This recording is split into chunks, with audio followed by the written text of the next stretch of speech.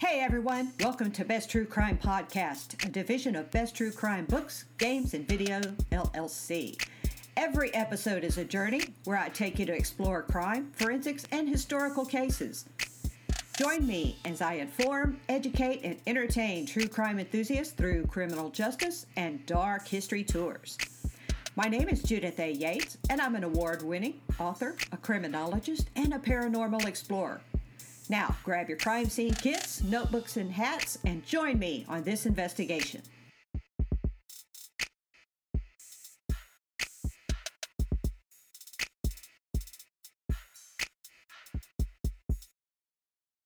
The date is the mid-1930s. The place is Tulsa, Oklahoma.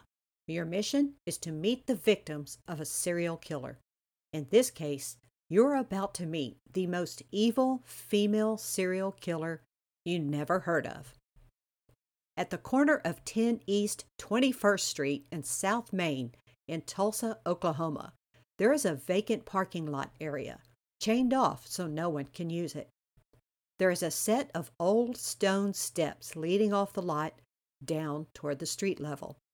These steps are the remnants of one of the most evil female serial killers you may have never heard of.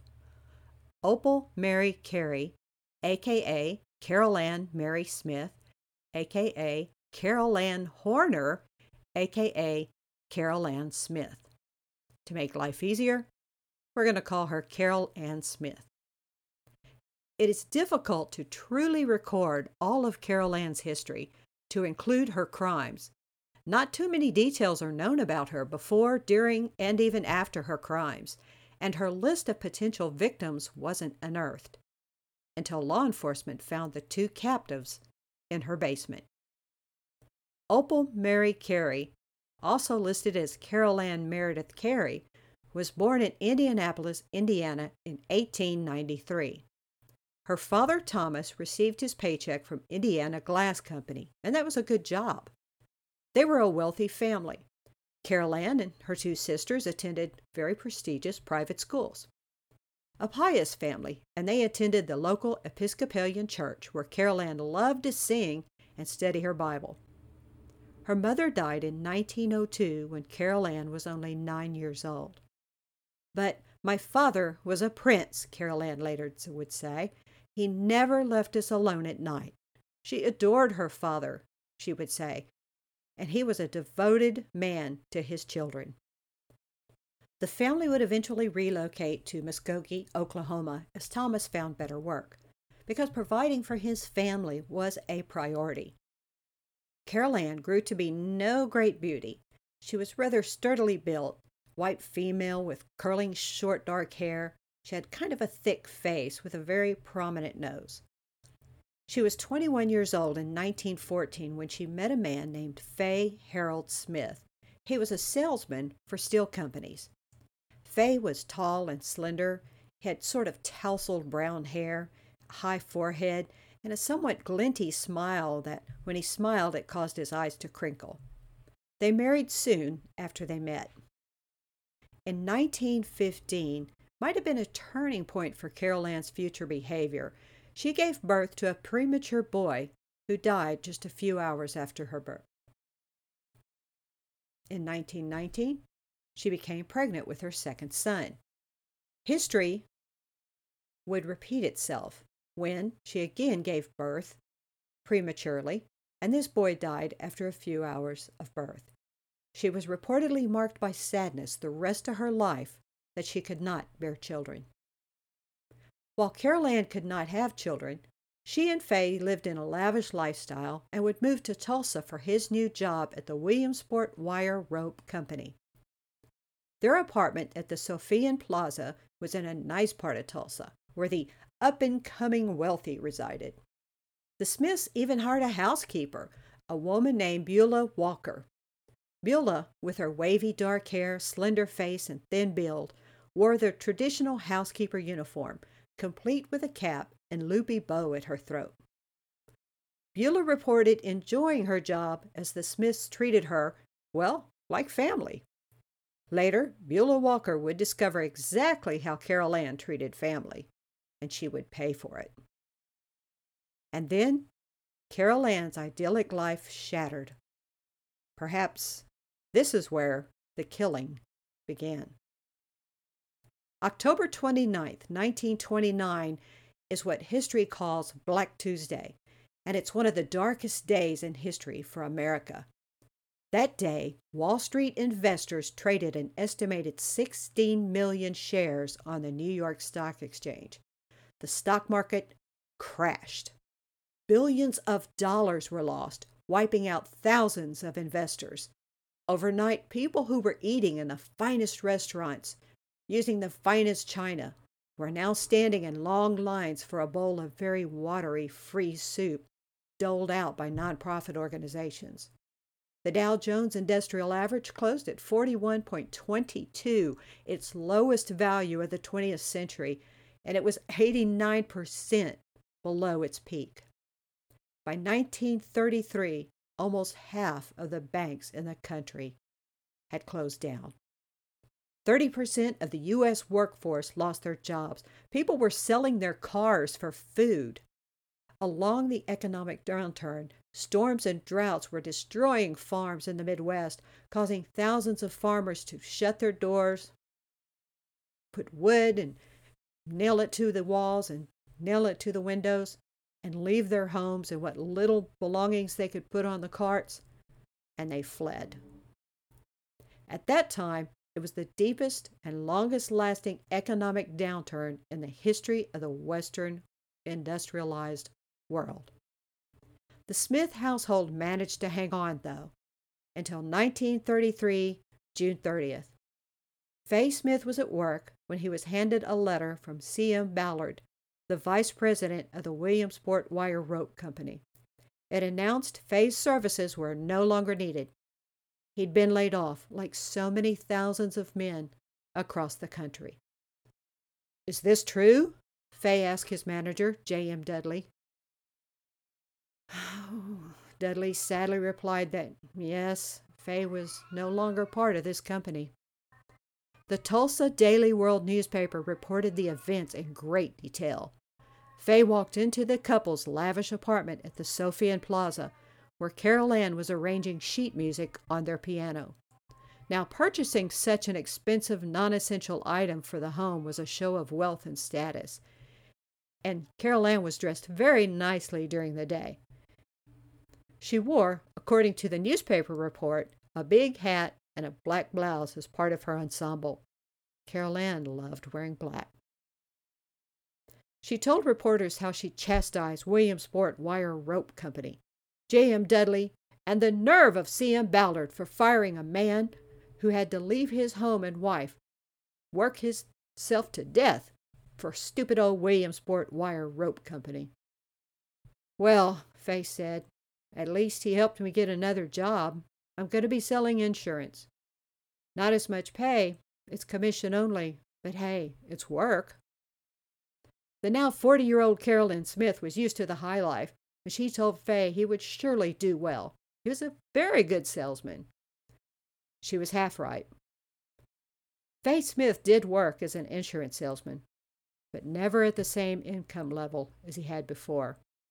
He struggled, and as good a salesperson he was, he never made the money again that would keep his wife in that lifestyle she craved.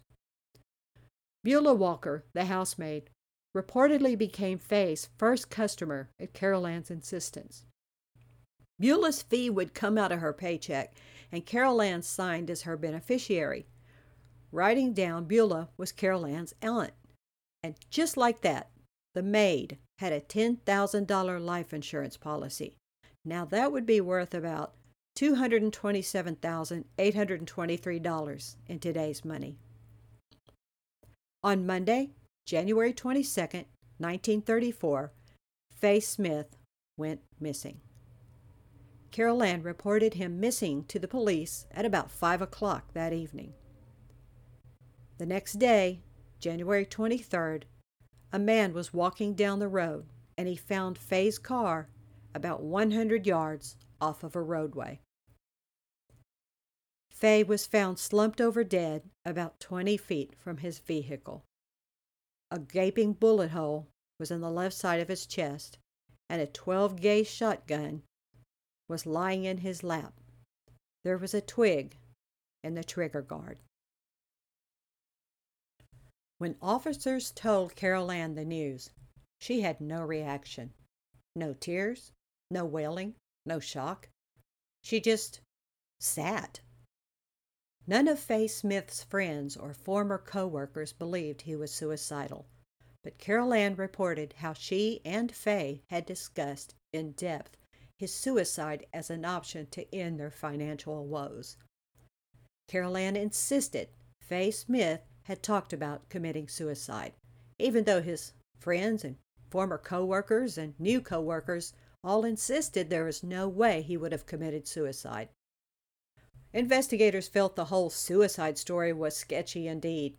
The way the body was found, the position of the shotgun, Carolann's reaction, all those interviews.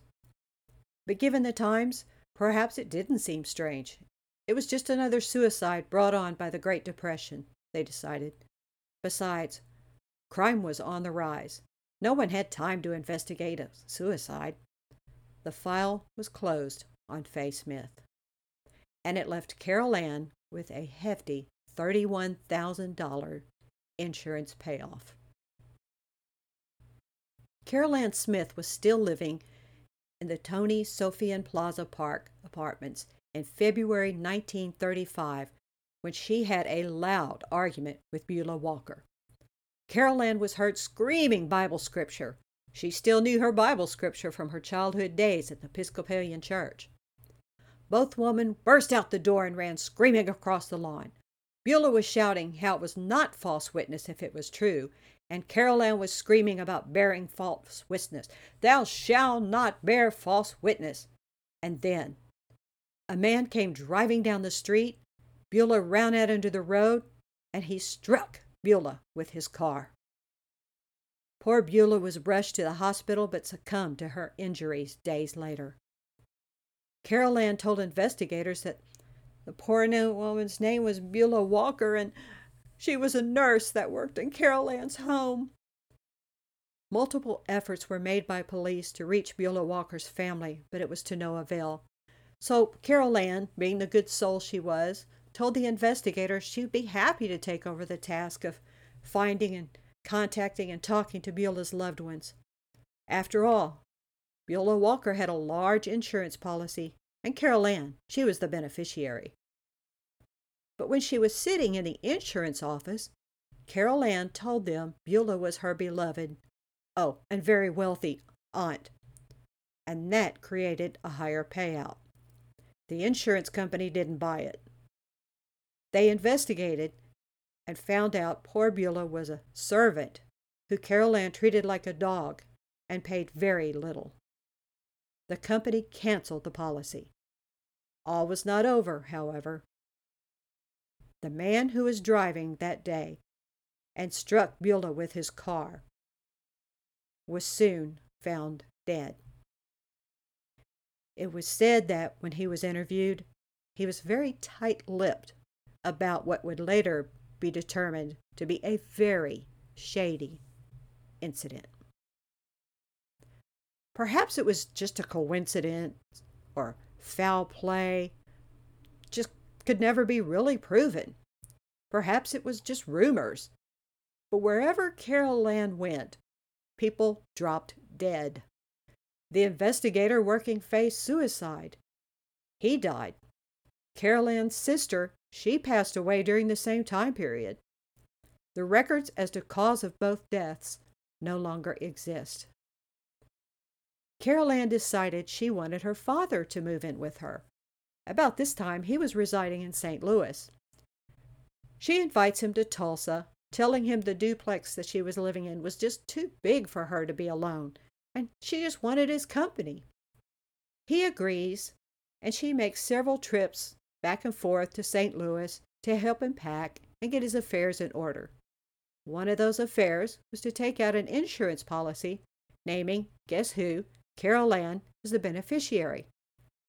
Her father never made it to Tulsa. He died before the move.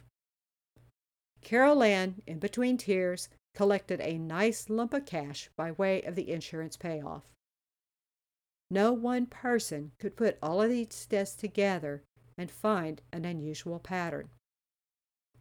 While Carolann Smith was paying all of those funerals, the officiant who had to organize them also mysteriously died. Then came Carolann's craziest and most deadly scam.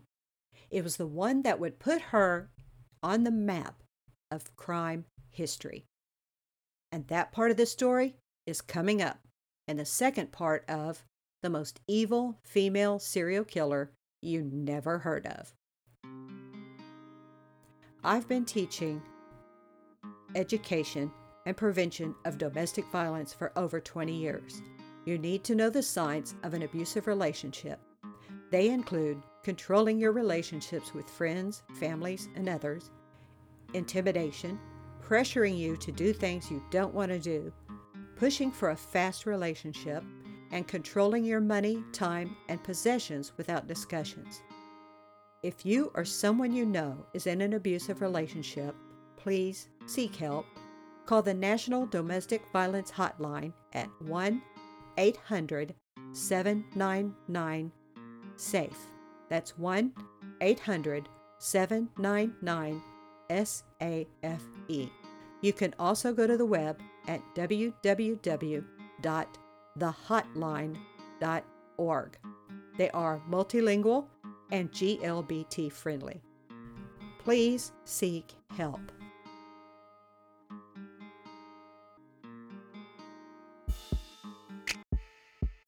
Thank you for listening to Best True Crime Podcast. We are a division of Best True Crime Books, Games, and Video, LLC. Every episode is a journey where I take you to explore crime, forensics, and historical cases. Join me next episode as I inform, educate, and entertain true crime enthusiasts through criminal justice and dark history tours. My name is Judith A. Yates. I am an award-winning author, a criminologist, and paranormal explorer. I hope you subscribe, and please stop by my website and check out my books and the games created by my team at www.truecrimebook.net.